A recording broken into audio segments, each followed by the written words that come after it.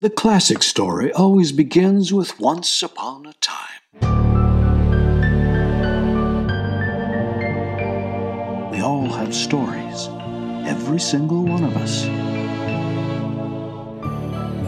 From the depressed billionaire to the ecstatic prisoner.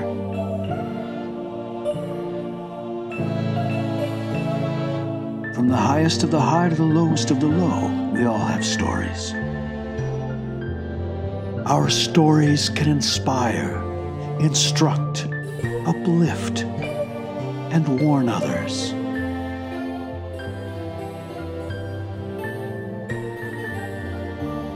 Exploring the world for the greatest stories of all time. Hello and welcome. You're listening to the Aaron O'Dowd Show. The Aaron O'Dowd Show. Our soul is the screen upon which we project our dreams. What's your story? Hello and welcome. On today's show we have Jim Allen, who is part of the Space Camp program and the Texas School for the Blind. Hello and welcome to the show, Jim. How are you doing today? I'm doing fine. Thanks for having me on your show. Looking forward to your questions. Yeah, so when did this all start for you, Jim, in Space Camp, Visual Impairment and Technology? Well, I started in Space Camp in 1993, which was, I think, 3 or 4 years. Yes, Space Camp for interested visually impaired students started in 1990. And so I started in 93 as a chaperone with a couple of 3 kids. And just recently met up with 2 of my buddies from that year who came to Space Camp this year. So that was 23 years ago. It was nice having a reunion. We were so much younger then. Yeah, and 20 years later, has things changed in the program for you? Oh, things have changed tremendously. So when I started, I was a chaperone. And then, let's see, it was, maybe 5 years after that, they noticed I had some technological skills, and so started becoming the sort of coordinator or the support for the advanced program when we were still using a Unix. We had a Unix-based system, and we used window eyes and a telnet session into the Unix system to get at all the screens. And at the time, that was the only program that the computers really worked on for kids who were blind, even though it was really rudimentary.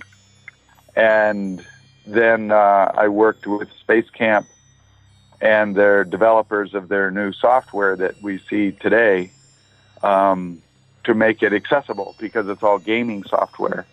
And they said, screen readers won't work with this, and Zoom text might, but it's still not going to speak anything. And so we talked about what the capabilities of the screen reader were and came up with a mechanism, which is the Sivis keypad, to navigate through the screens, essentially doing what a screen reader would do, but it was a dedicated keypad to specific functions, so you couldn't wander just anywhere. And they made it self-voicing, so that only the things that needed to talk talked, and they could control the vocabulary. And then they added 3 levels of Zoom, and then all the programs became accessible: Camp and Academy and Advanced Academy. So that was a huge change. And we've seen a huge growth in kids. We had, I don't remember what we were at in 93, and we were slowly approaching, we were supposed to hit 200 in 2001, and then 9/11 happened, and so that cratered it, and it took us a while to build back up again. And then there was the sort of the economic crash, and that was so that kept our numbers in the 170s. But we've been creeping up. In the last couple of 3 years now, we've had over 200 kids, so it's been pretty remarkable.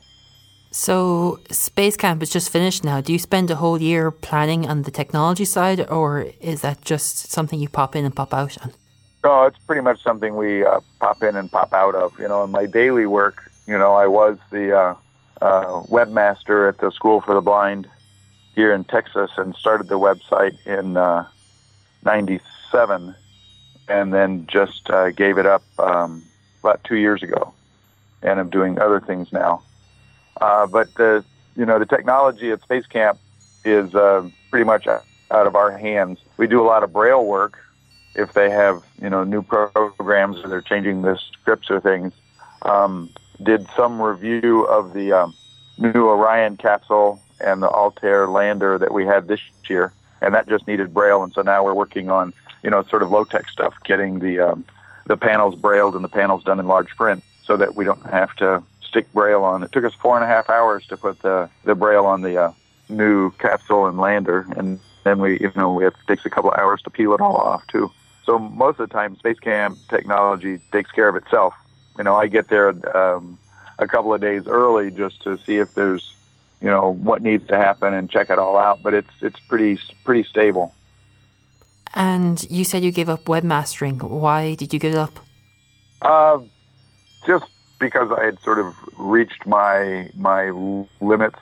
I didn't know JavaScript, and at my age, which is 60 plus, I didn't feel like learning it, and we needed a new webmaster, some new blood in who was a serious developer, because the demands were greatly increasing for the features and functionality on the website, and I just didn't have those skills. So now we have 2 developers who are working on the website, as well as all our content creators. So it was a bit difficult giving up my baby as it was, since I created it and ran it for a long time. And through that time, did you see the changes happen to the individuals using it? Well, technology has certainly gotten a lot better. JAWS has improved greatly, and now we have NVDA, and the whole mobile scene and the iPhone is a tremendous boon to accessibility, and to somewhat lesser degree TalkBack on the Android. But all of those things, none of that existed back in the 90s, and so it's just been an explosion. The web accessibility issues have gotten a little more complicated, but they're still pretty much, not having labeled forms and missing alt text. Seems like those never go away. Yeah, they don't. And what makes web accessibility difficult than hardware? Oh, well, hardware you don't have a lot of control over. It's, the hardware is the hardware, is what it is. It's sort of, at least with the Android market, you've got, 15 different or more hardware makers, and TalkBack doesn't work the same on all of them, and they have different functionalities and different features. But with software, like on the web, golly, you've got, tens of millions or hundreds of millions of authors all doing things in their own unique, special way. And so when you evaluate things, you have to try and get inside their head and figure out what it is they're doing. And then, how do you talk to them to get them to fix their problems, or, what is it on the user side that they can do, or the browser side, to help fix the mishmash that's out there. And there's still amazing amounts of mishmash, even in professional sites. I'm amazed at some of the things they do, and I'm appalled that they paid people to create this sort of stuff. Is it a WordPress problem or a Google problem? Explain a bit more what the problems that you're facing. Oh, well, it's, when we need an application to do something at the school, and, if they're web-based, we have a much better chance of them being accessible, and it's easier to get them remediated than if you buy a dedicated, proprietary, standalone piece of software, because the standalone piece of software is really complicated because they're doing the interface and everything else, and those I find are pretty much have large accessibility problems and are not going to be remediated. Websites are easier to change and fix and remediate for accessibility if you can communicate to them that, this is a useful thing. Being in government, and education also helps because, we have a mandate for things to be accessible. So we have a little bit of leverage to get things fixed. And when you started at the Texas School of the Blind, were you technically webmaster in technology, or did you do something else? Oh, so when I started at the school, which was in '88, I had been teaching, itinerant teacher, have car wheel teach all around the local school district for 10 years. And then I came to the to the school and moved into the IT department. Now, remember, this is back in the days of Apple IIe's were still the primary computer in education. And then we bought, I set up the school's first IBM sort of network on campus with a big running batch file to load up JAWS and Zoom text and, switch between WordPerfect and stuff, because this was still, we had AT machines, which were 286s. And then I became a serious hardware geek. So dealing with, Sound Blaster sound cards and different kinds of synthesizer cards and network cards and interrupts and getting all of that to work. It was amazing that, because I had 8 identical computers in our first network and 8 exactly the same sound cards and 8 speech synthesizer cards and 8 network cards. And I thought, this will be great. I'll have one configuration for everything. And no, I had 6 configurations in 8 machines because that was just the nature of the beast on who worked with what. And so I did that for 10 years, running the network, buying the software. I negotiated the first site licenses for Zoom text and JAWS, and then bought many of the Braille printers here, and did, interfacing back then was all serial. So I had built most of the cables for the things to work with too, because we didn't have, parallel Braille printers at the time. And then there was refreshable Braille displays and a bunch of other stuff. And then I did that until '97 when sort of the web happened, and I changed gears and became webmaster. Wow, that sounds like you were the guy who provided the tech in the school. Yeah, it was a lot of fun. We did a lot of training. My good buddy Jay Steitley, he and I were together here for 10 years, and we trained all over the country. We did the Closing the Gap conference for 10 years, and we did 1 and 2 day pre-conferences every year on different topics. And it was just a blast because things were changing so rapidly. There was always, there were lots of the portable devices were coming out, the Braille and Speak, and Arctic Technologies had a bunch, and I think Arctic has gone away now. And it's been interesting to see the changes in the industry because now it's like we're down to 2. There's Humanware and there's Freedom Scientific. But before there were dozens, and each with their own device and their own software. And so there's been a huge consolidation in the industry over time. So it's been interesting to see. I don't know if it's been a boon or a bust for the end user. Do you miss going to those conferences and playing with the wires and hardware for the technology? I go to CSUN now because Closing the Gap sort of retrenched it for a while. It was a huge, huge vision conference, and then it changed, and they retrenched back into augmentative communication and more practitioner-based and less theoretical. And that's when I started going to CSUN, to CSUN, and because it was more web, more geeky. Sometimes I still need a hardware fix, and have to go take something apart and put it back together, just because. But the software is interesting in figuring out what people did and why the browser and the screen reader combination do what they do and how to make it do it better is lots of fun too. What is CSUN? Oh, CSUN. So that's the, what is that? That's an international conference on technology for people with disabilities, which is a mouthful and doesn't have a good acronym. But it was started by the Cal State University Northridge campus, CSUN.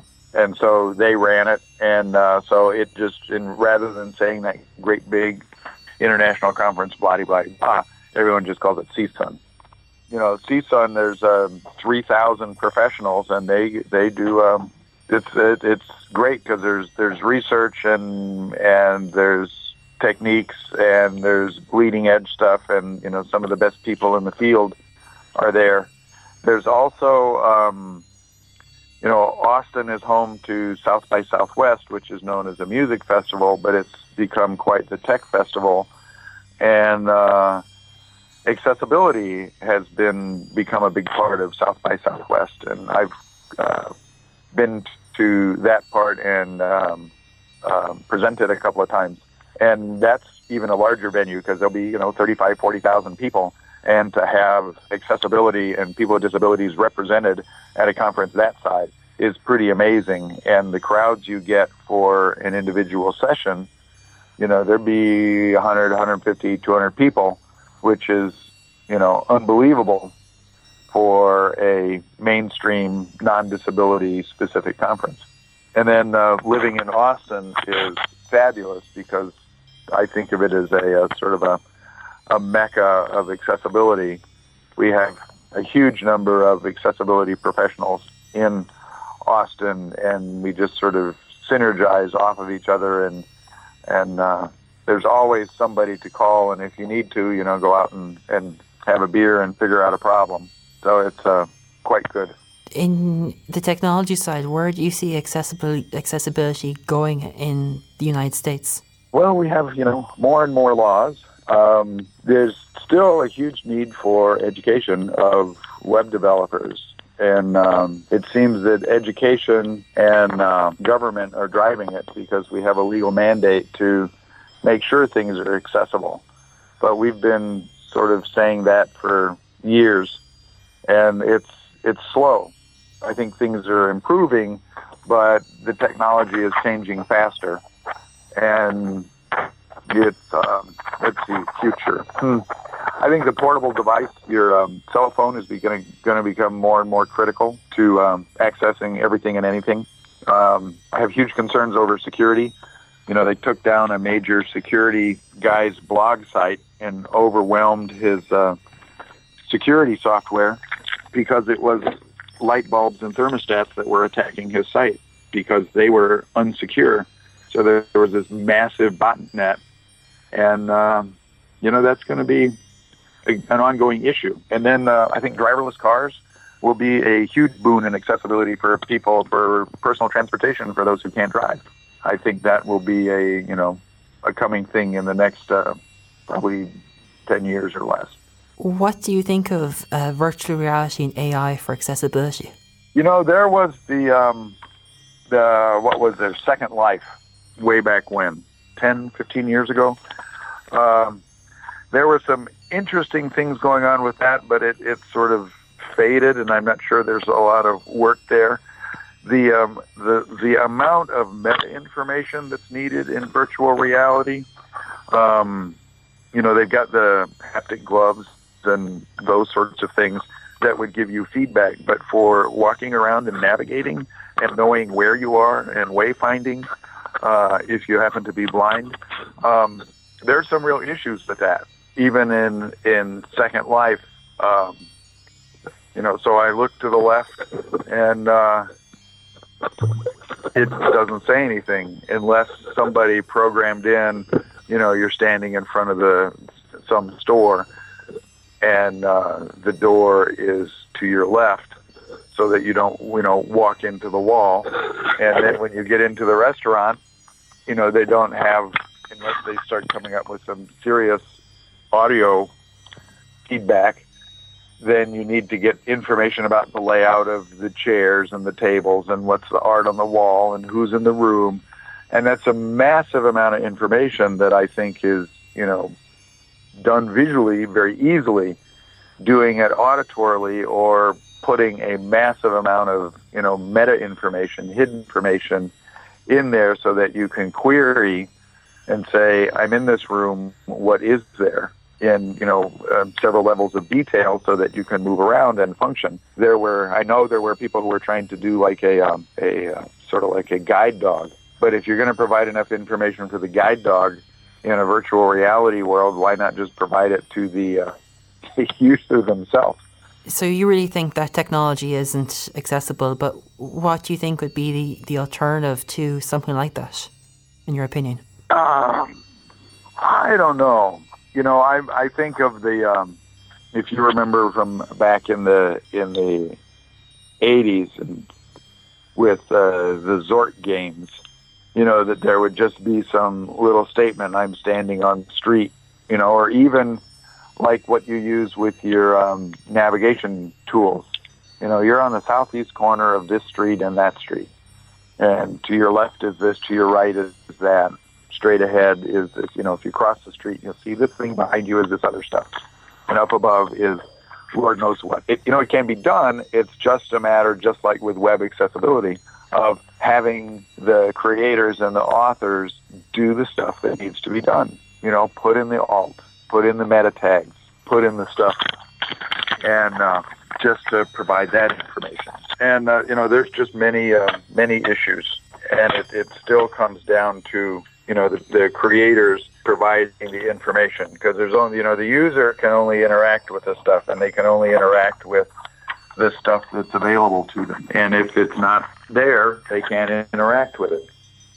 I see that you became the Hall of Fame in Space Camp. Tell us how that must have felt for you. Oh, that was pretty amazing, because Dan Oates was inaugurated in 2007 in the first class of Hall of Famers, which was just absolutely amazing and very well deserved. And I was in a meeting in a whole nother building with the Texas Education Agency, I think it was, or somebody, and got this call, and it said, Space Camp on my phone, and I excused myself from the meeting because I thought it might have been something to do with software, or I wasn't sure what. And they said, so you've been inducted into the Hall of Fame. I was, to use a British term, gobsmacked. I just couldn't believe it. My first thought was, I'm not worthy. What have I done? And they said, oh, but you did this and these things, and been bringing kids for 17 years, and you helped make the software speak and do large print and, all this sort of stuff. And it's still sometimes I think I'm not worthy. But it's a fabulous group of people, and we have become it's one of those groups where once you become a member, you're instantly become part of the family, and it's your choice how involved you want to be with the family or not. So we have some distant relatives who have, got inaugurated, and we haven't heard from them again. And then there are others that, we hang out, we do Facebook, we do email, we're doing all sorts of things. We talk on the phone, participate in each other's projects and things. So it's a great honor and a very special group of people. I was watching your speech that you gave, and it looked like the emotion that you had to be identified as the work that you do for Space Camp. Yeah, that was, I thought I had a speech, and it didn't go very well. It's surprising. You don't expect the emotion to just come welling up, and I sort of held it together. I got to thank my good buddy and Hall of Famer Vincent Vaso, because he was there recording it, and that's why we have the recording of the speech. Because of course, being technology, there just happened to be a glitch in Space Camp's recording system, and so they didn't get any of the video of the speech, but Vincent did. So that's why we have that. And there were several people who came up to me afterwards. One of them was an astronaut, which was cool. And he says, "I'm glad you stopped speaking when you did, because they would have seen an astronaut cry," which I thought was pretty amusing. And that was a very special event. I mean, I got we also, after the award, they had a band called, I believe it was Max Q, which is made up of astronauts playing under the Saturn V, and I got to dance with my wife under the Saturn V in the Davidson Center. It was pretty amazing. It sounds magical. What do they give you, Jim, when you become into the Hall of Fame? Well, you get the blue jacket, and with a Hall of Fame and your wings. It says, for me it was class of '09, and we got a big a certificate that says you were in the Hall of Fame, and then there's this big, huge framed picture, because you get this little flag that, and I'm trying to remember what was on the flag, but it flew in space on a shuttle mission.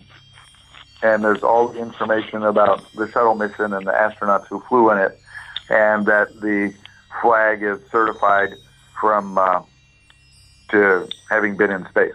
And let's see, and you get medallions. And other than, we don't do it for the things we get. It's the honor.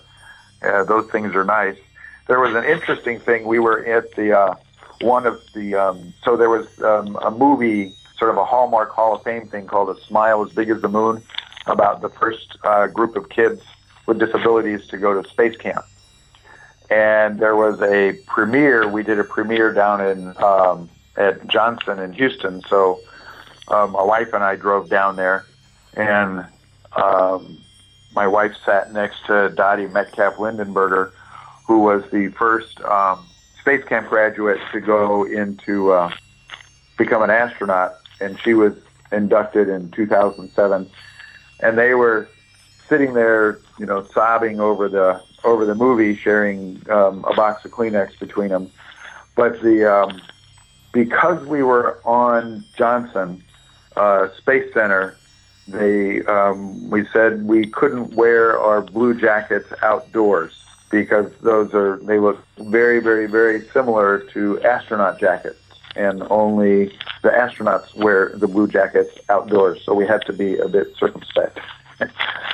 I thought that was an interesting little aside when we went down there, and they said, well, don't wear your jackets outside. You can wear them in the theater, but if you go back outside, there may be photographers and things, and we don't want people thinking that you guys are astronauts. Like, okay. Why do you think Space Camp wasn't in the Jefferson Space Station in Houston? Oh, they just, you mean for the movie? They did a premiere of the movie at Space Camp, and then they did another one in Johnson, just because there's so many Hall of Famers there. In Texas, with Houston and myself, let's see, we probably have 9 Hall of Famers living in Texas, just because a lot of them are associated with the space industry, so that it falls that they would be in Houston. And there wasn't, I don't know, they might have done one in Kennedy, I don't remember, or any place else. I just remember that one. I know that the Space Camp program for the visually impaired is based in Alabama, but do you think they could have based it in the center in Houston, Texas? No, there's the only space camp in the United States is in Huntsville.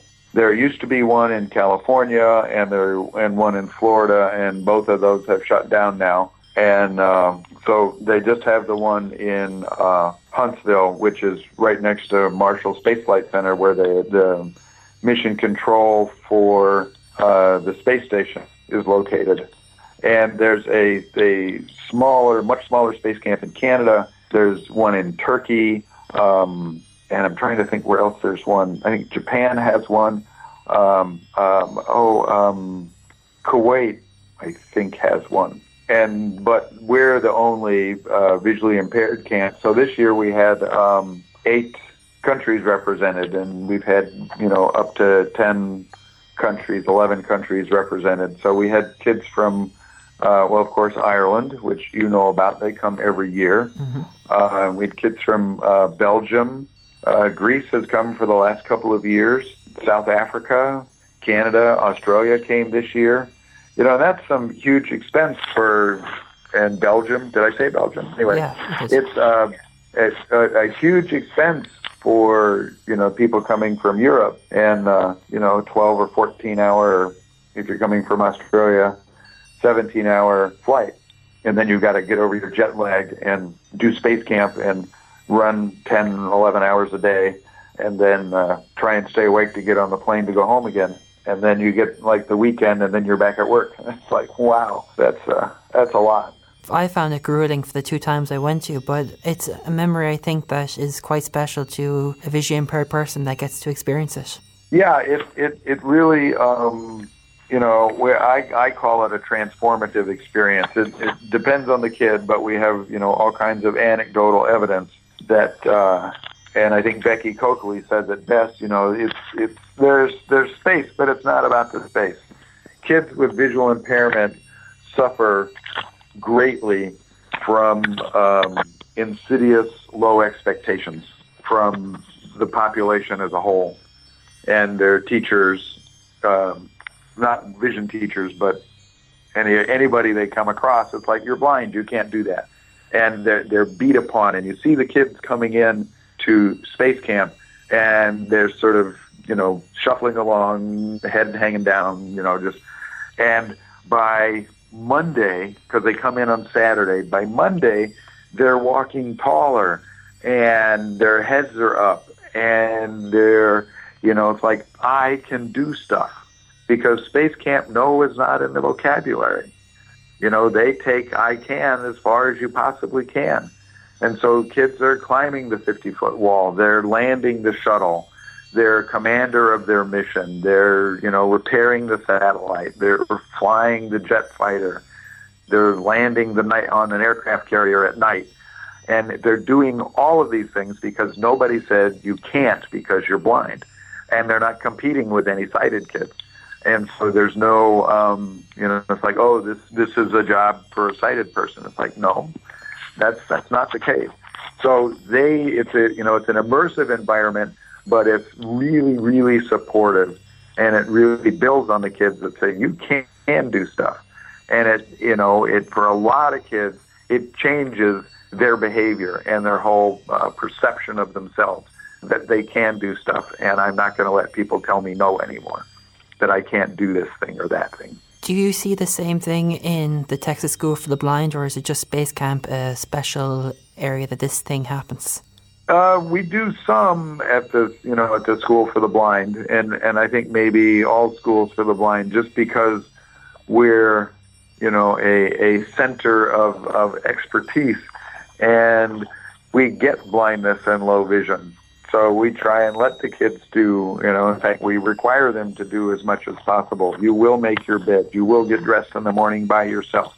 You will learn how to go grocery shopping and all these sorts of things that are all those skills that, the itinerant teacher, when I was traveling in the school district, I used to do 1,000 miles, which is 1,500 kilometers a month in my school district teaching my students.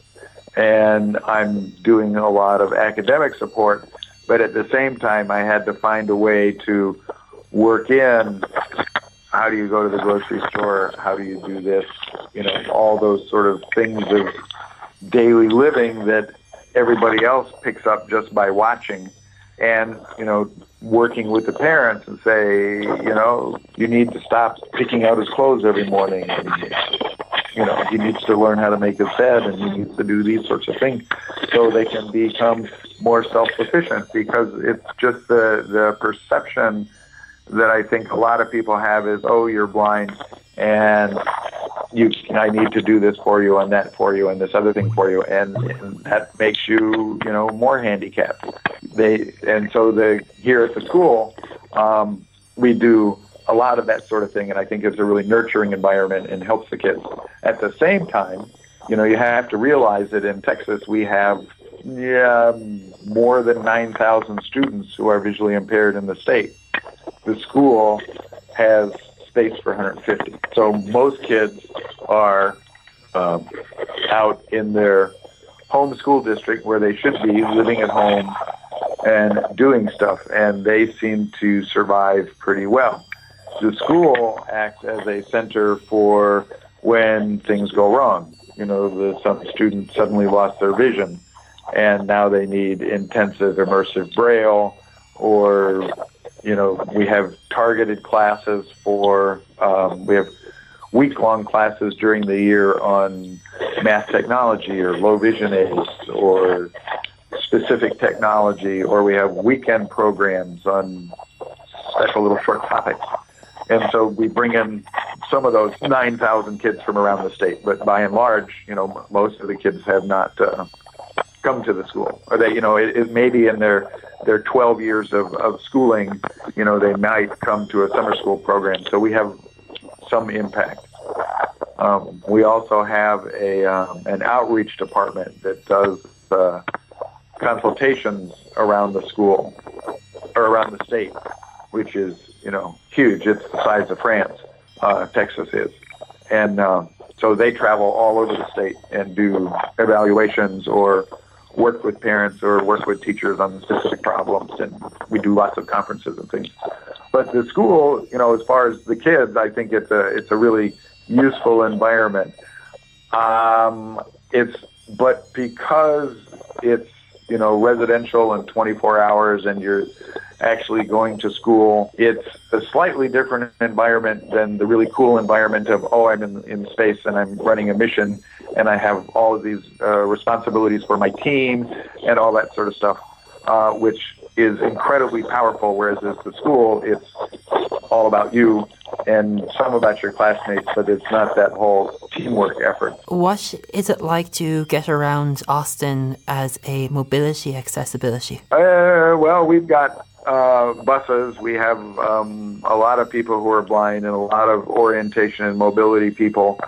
I think the buses are not as efficient as they could be, but then that's, unless you're on the East Coast or in San Francisco, where they have subways and things, our, rapid transit, mass transit stuff is not as nearly as good or as efficient as it is in Europe. We don't have a lot of trains and things. In Texas, the car is king. We had Uber and Lyft in town, but then there were political issues and security issues, and so they pulled out in a fit of pique.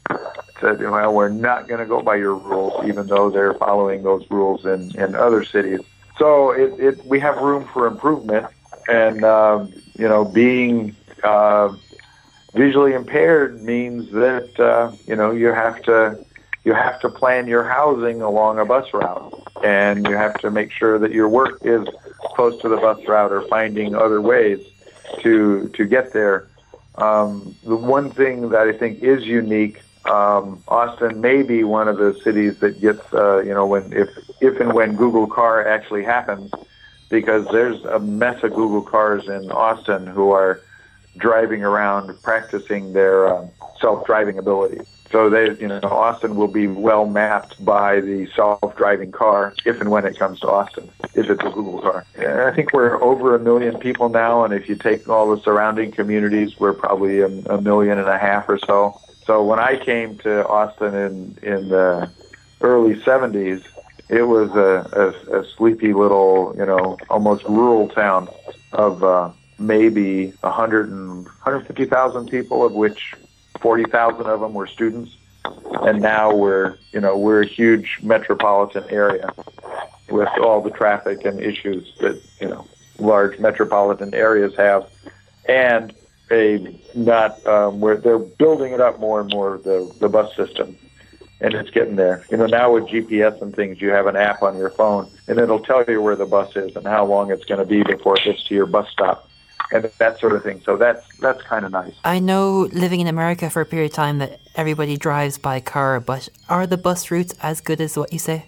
Well, the buses are nice. They don't always go where you want them to go. They take a lot longer to get there.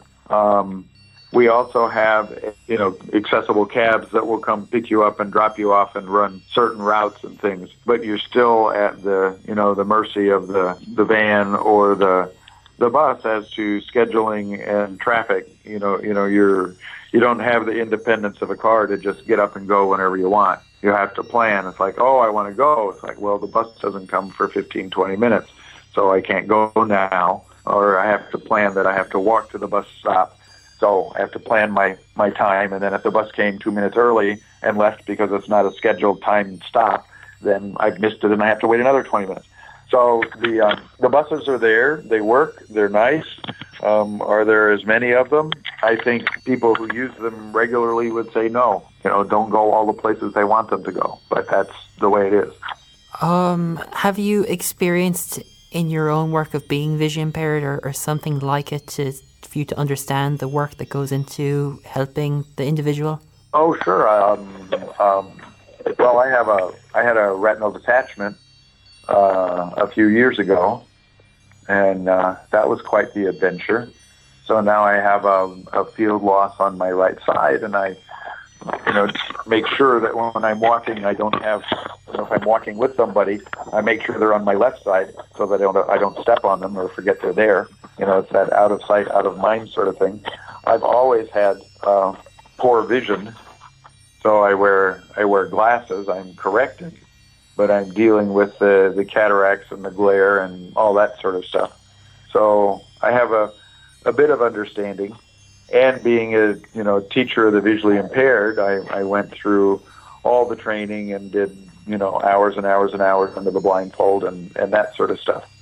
So I have a fairly good idea. And because I work in the field, I have a lot of friends who are blind and visually impaired, and we have social activities together and we travel together, and it's always interesting the hassles that people with visual impairment have to go to, especially if you have a dog and trying to go through airports. It's just crazy. And in your opinion, do you think society prevents that, or is it just lack of education? It's just lack of education. The number of blind people that are around are, a very, very small percentage of the population, which is why, one of the things that makes the School for the Blind or Space Camp so cool is that, there's a huge gathering of people who have similar conditions to yourself. And, because I've been in, traveled around where, this one kid is the only kid in that school. And he's, sort of there's no hiding for him or no being anonymous because he's the only kid with a cane in the school. And for some of the kids that live out in West Texas, they may be the only person who is blind, for hundreds of miles around. I had a student that I went to space camp with who had never seen another person with albinism. And we got to space camp and there were 6 kids with albinism standing there. And he thought he'd died and gone to heaven. It's like, oh my gosh, there's people who look like me. So I think society doesn't know about people with disabilities, and I think they, by and large, fear disabilities and will move to the other side of the street or pet the dog even when clearly there's a sign that says don't pet the dog, he's working. And but there are those who get it and will assist as appropriate. It's just there's so many more people who don't know than do know, and you just have to go with it. I think sometimes it's frustrating for people with visual impairments having to deal with those of us who are as a friend of mine said, retinal chauvinists. He says, those people who are vision dependent, he says, sometimes they just drive me nuts. That is a good quote. Yeah. Jim, do you use an iPhone? No, I use a Droid. I have a Samsung. The people I know who are visually impaired, probably 90% of them use an iDevice. and the other 10% are using Androids. And I think the iDevice has, Apple has really stepped up and provided a major accessibility device for everybody, because there's so much you can do with an iPhone. So I think the smartphone or the smart device is as close to the universal remote that I remember back in the 80s thinking about. If there was one device that could, communicate with your front door, it could be your television remote, it could talk to the exchange interface information with your stove or your microwave, that all have membrane keyboards. And it's like, it'd be great to pull up the microwave app and say, I want to cook something at this power for this long, and have it speak on your phone, and then you say, okay, send, and it goes and puts all that stuff into the microwave. Or your washing machine. It's getting harder and harder to find an analog washing machine or a dryer, because they all have these funky knobs now that just spin round and round and round. There's not a quick stop setting. There's, and they all have visual displays, and they're talking to you and giving you all kinds of advice and questions. Like, do you want to do this? Do you want to do that? And if you can't see it, you're just limited to what you can do with the device. And I think now with all of these apps and things, hopefully, all this sort of stuff will have some interface that you'll have an app on your phone to control the stove, the microwave, your thermostat, your television. All of these things will be there, and I think that will be really incredible. It sure would, and make accessibility a lot easier for the person that can't see. Yeah, who is it? Finland, who made Nokia. I don't know if they're still around anymore, but in Finland, almost everybody had a Nokia phone, and you could, your phone became your credit card. Your phone bill was your credit card bill, because you could go up to any vending machine and it had a phone number on it. And you could dial the phone number for the vending machine and then make a selection. And it would be charged to your phone. So if you didn't have any money, you could, go to, any vending machine. It's like, that's amazing. Yeah. And the electronic tickets now for airlines and things, that's huge, because now you know what ticket. You don't have to carry around a piece of paper and do I have the right one, and you hand them 3 of them and go pick the one that's right, and hopefully you give me the right ones back. It's on your phone. So it's I think that there's going to be more and more and more capabilities dumped on the phone, and at least on the iDevice they have a better chance of being accessible. I think Google may tighten up the things on the Android, because the TalkBack is supposed to be, that the speech module is supposed to be part of the kernel, but not all phone manufacturers choose to put it in there. So TalkBack works on some phones and not others. Where on the Apple it's always there, because Apple has everything locked up. You play by our rules or you don't play at all. And Android is more wide open, which allows it to be more innovative, but also allows you to have these things work some places and not other places. What do you think of the Amazon Echo as a tool for accessibility? I know some people who have started to use it. I know Amazon is working hard on it. I don't have one myself. I know several people who have 3 of them. And, it's their voice recognition gets better. I think there's more and more you can do. But there again, the Echo is doing voice input, but it's got essentially a smart device inside, because it can change your lights and change your thermostat, so if things have an interface that the Echo can get to, you can do it. And so it's the sort of the talking home thing, but I don't see people as carrying an Echo around unless, Amazon suddenly comes up with a an Echo app, which I'm sure is not far in the future, to compete with Siri and Cortana and what is this, Google Speak or OK Google or whatever that thing is on the Android. I've just started using that, and I don't have an Echo and don't plan on it anytime soon. So I think voiceover and many models like it will become very important for the elderly because we all become vision impaired over a period of time, regardless if it's something we inherit or something. Absolutely. So Jim, what's happening in your life now? Well, I'm getting ready to go on vacation to Oregon for 3 weeks to look at waterfalls and drink some really, really excellent Oregon Pinot Noirs and take a look at the Pacific Ocean. So when I get back, it's going to be work as usual. You got to start up the. So I've sort of abandoned my W3C work, where there's the Low Vision Accessibility Task Force, where we're trying to create more low vision guidelines for the web content accessibility guidelines, and so the working group is working hard on that.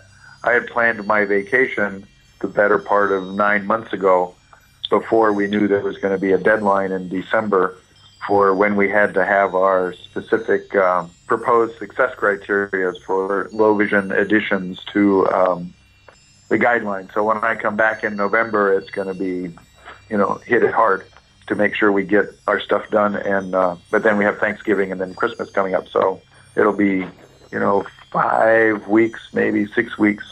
And then also when I come back, we'll have a month before our Lego robotics competition. We have the only blind team or visually impaired team in First Lego League, which is a global Lego competition of which there are 25,000 teams, and we're the only team of visually impaired kids in the world who compete. Wow, that's amazing. Yeah, it's a good time. And that was a cool thing that happened at Space Camp this year, was we got to get into the robotics program and had 12 kids do that, and they had a really good time. With the Lego and the robotics, how does that work with the visual impairments? Well, so the kids can build their stuff. There's some conceptual issues, so we have to work on them with building and naming all the parts so they can talk about things, and we talk about construction. But it's the programming part. And Legos use something called Mindstorms, which is all graphical, and you drag icons around and change some numbers, which is totally inaccessible. But we program in C++, and there's a special little program that is quite accessible called BrickCC, BRIXCC, that will work with the NXT Lego brick. And we have this special little interface that will give us, because we have a display that's like 1.5 inches by 1.5 inches, and on the brick itself. And so somebody wrote us a routine so we can run subroutines, 7 different subroutines in a program, and it will put a great big number 1 or a 2 or a 3 that fill up the entire display. And it also speaks 1, 2, 3, 4, ABC. That's our 7 programs. And so then the kids program the subroutines, and we have a developer who is really excellent and works with the kids, and we did a refreshable braille display, and then we learn the programming and the back and forth. It takes a lot longer because we only have the kids 2 hours a week because they go home on the weekend, and probably the rest of the kids that are in the competition are working, many, many more hours a week, and they all go to the same school. I mean, our kids go to the same school, but they live all over Texas, and they go home on the weekend. And the other teams are pretty much in their school, in the neighborhood, so it's easy for them to get together and work on the weekends or after school anytime, So it's great fun. It teaches the kids. It's a learning experience for the Lego teams, because when our kids walk in with their canes, there's an immediate wow, where are these guys from? And we bring Braille writers and things, and we Braille everybody's name, and we talk about Braille, and so it's a real educational thing for them.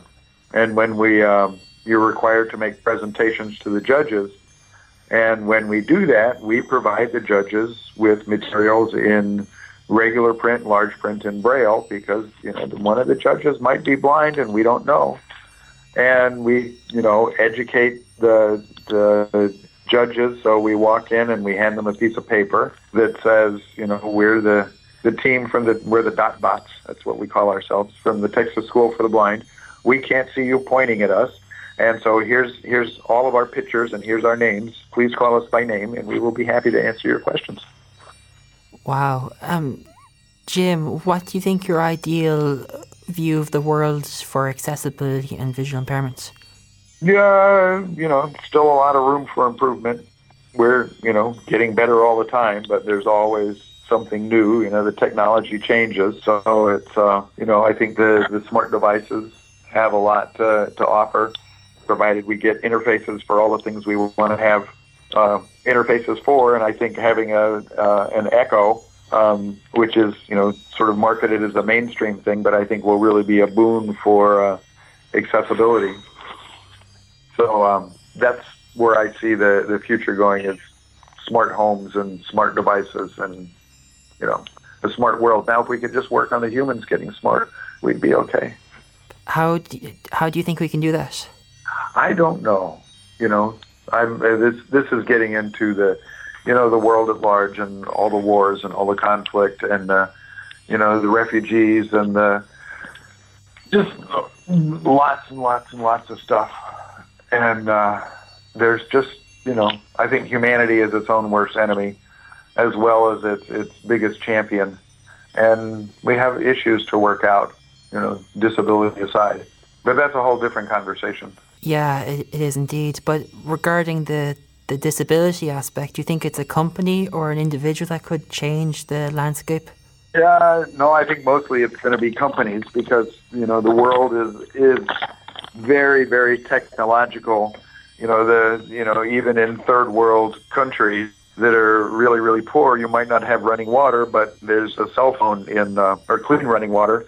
There's, people do a lot of work and a lot of commerce with the cell phone, so it's become like a necessary thing in the world.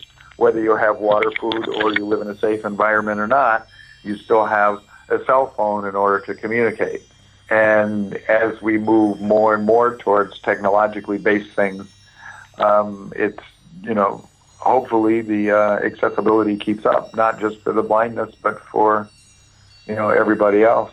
Because I think as you become, as you get older and your hands start shaking more and you have other sorts of issues, having a voice input device like the Echo will be a huge thing.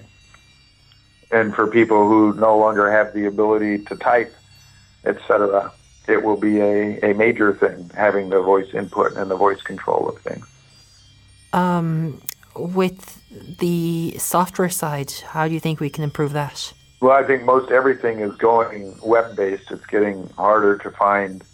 Well, there are standalone programs, but most everything is going web-based, and that's just a matter of education. And Google is trying hard, and Apple is trying hard. It's just getting all the other little people out there to who are doing small projects and are not global multinationals to make sure they program the right way. There's still massive amounts of education that needs to happen for web developers and for accessibility in general. And that's not just the U.S. or any particular spot. I think it's just globally. Because as things change and people live longer and the disabilities happen more just because of age, there's more need for things to be accessible. And maybe this, all the baby boomers will start having an impact and start demanding that things be accessible. But most of those people, it's one of those odd things. People who are old don't see themselves as having a disability. If you asked someone, if I asked my mother-in-law, do you have a disability? She would say, no. I said, can you read the newspaper? And said, well, no, that's just because I'm old. Do you have trouble hearing the television? Well, yeah. Can you hear a conversation? Not so much anymore, but that's just because I'm old.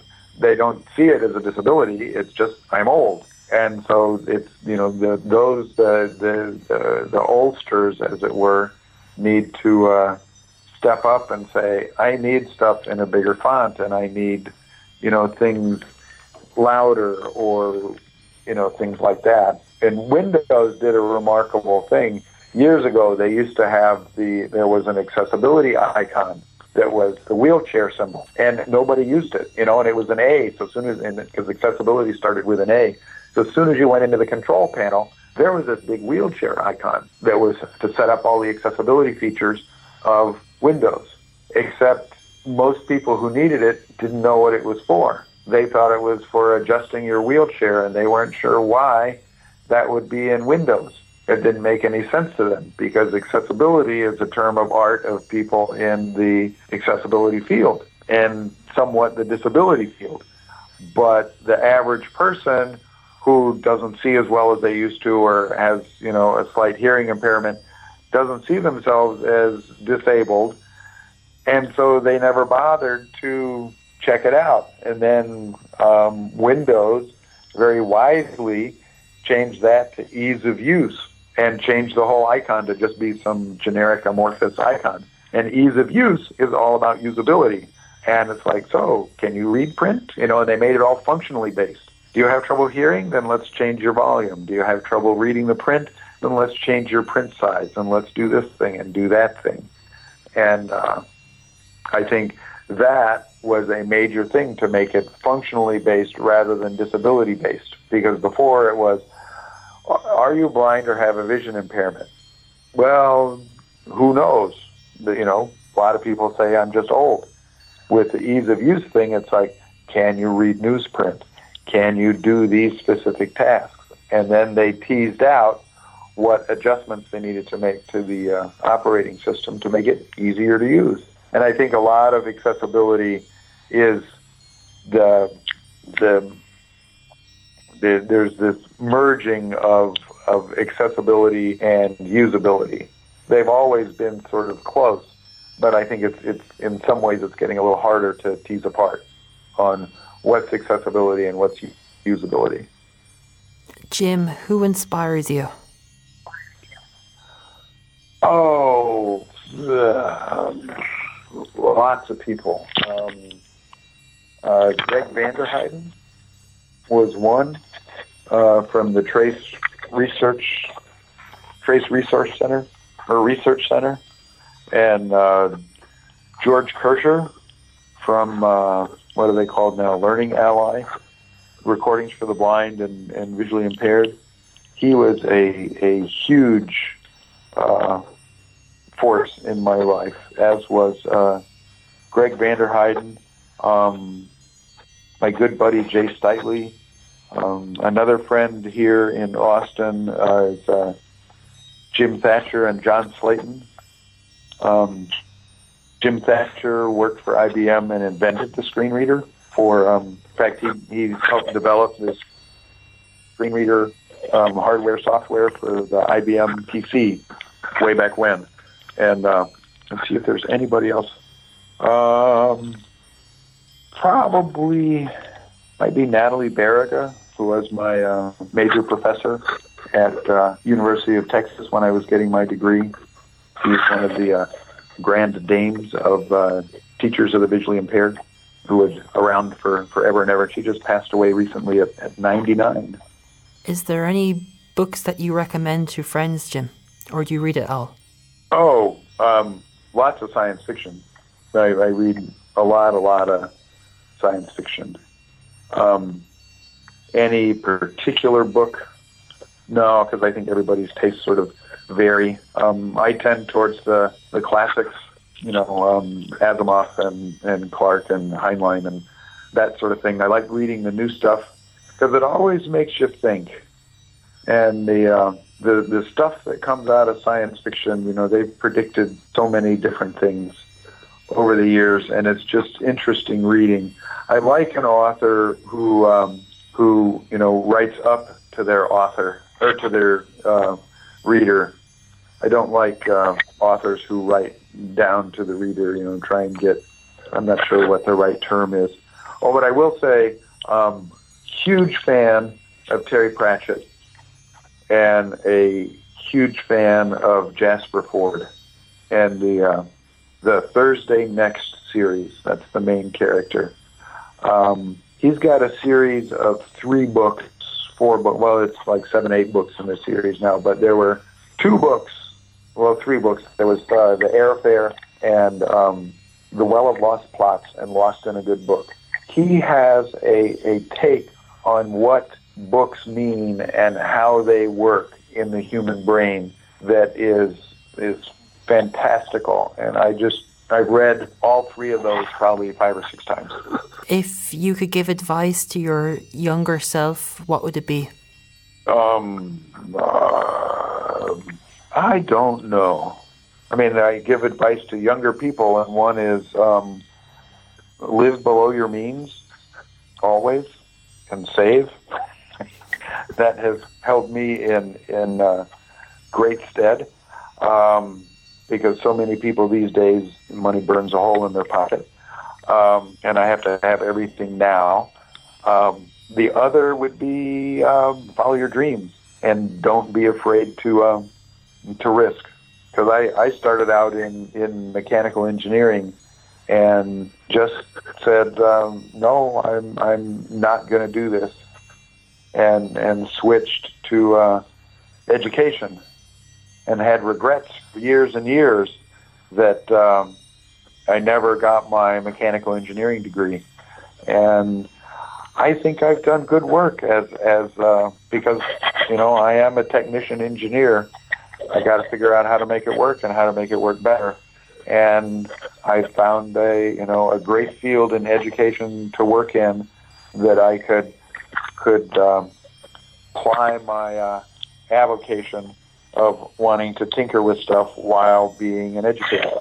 Is there one piece of advice that you would give to maybe myself, the listeners, or one of your students? What would it be? Oh, geez. I don't know. Yeah. How about work hard, play hard, and laugh a lot? That life should be a joy, and you should absolutely enjoy whatever it is you're doing. And if you're not having fun at what you're doing, it's time to do something else. But don't quit right away. Make sure you find another job first, because I've seen people do silly things. And it's like, I hate this job, I quit. It's like, did you have anything else lined up? What are you going to do now? Don't be short-sighted. But at the same time, if it's worth doing, it's worth having fun at. Jim, I want to say thank you very much for coming onto the show and sharing your stories, your experiences, your knowledge, and other things that came up. Well, and thank you for having me. This has been an interesting experience. I haven't had anybody had an interview like this before, so it was quite interesting. Thank you for listening to the Aaron O'Dowd Show, where the world's best stories are told. If you like, please post a review or subscribe to the show. To find out more, contact us at aaronodowd.com. That's ARONODOWD.com. We're always ready to share another magnificent tale from the world's best storytellers. So stay tuned and rock on.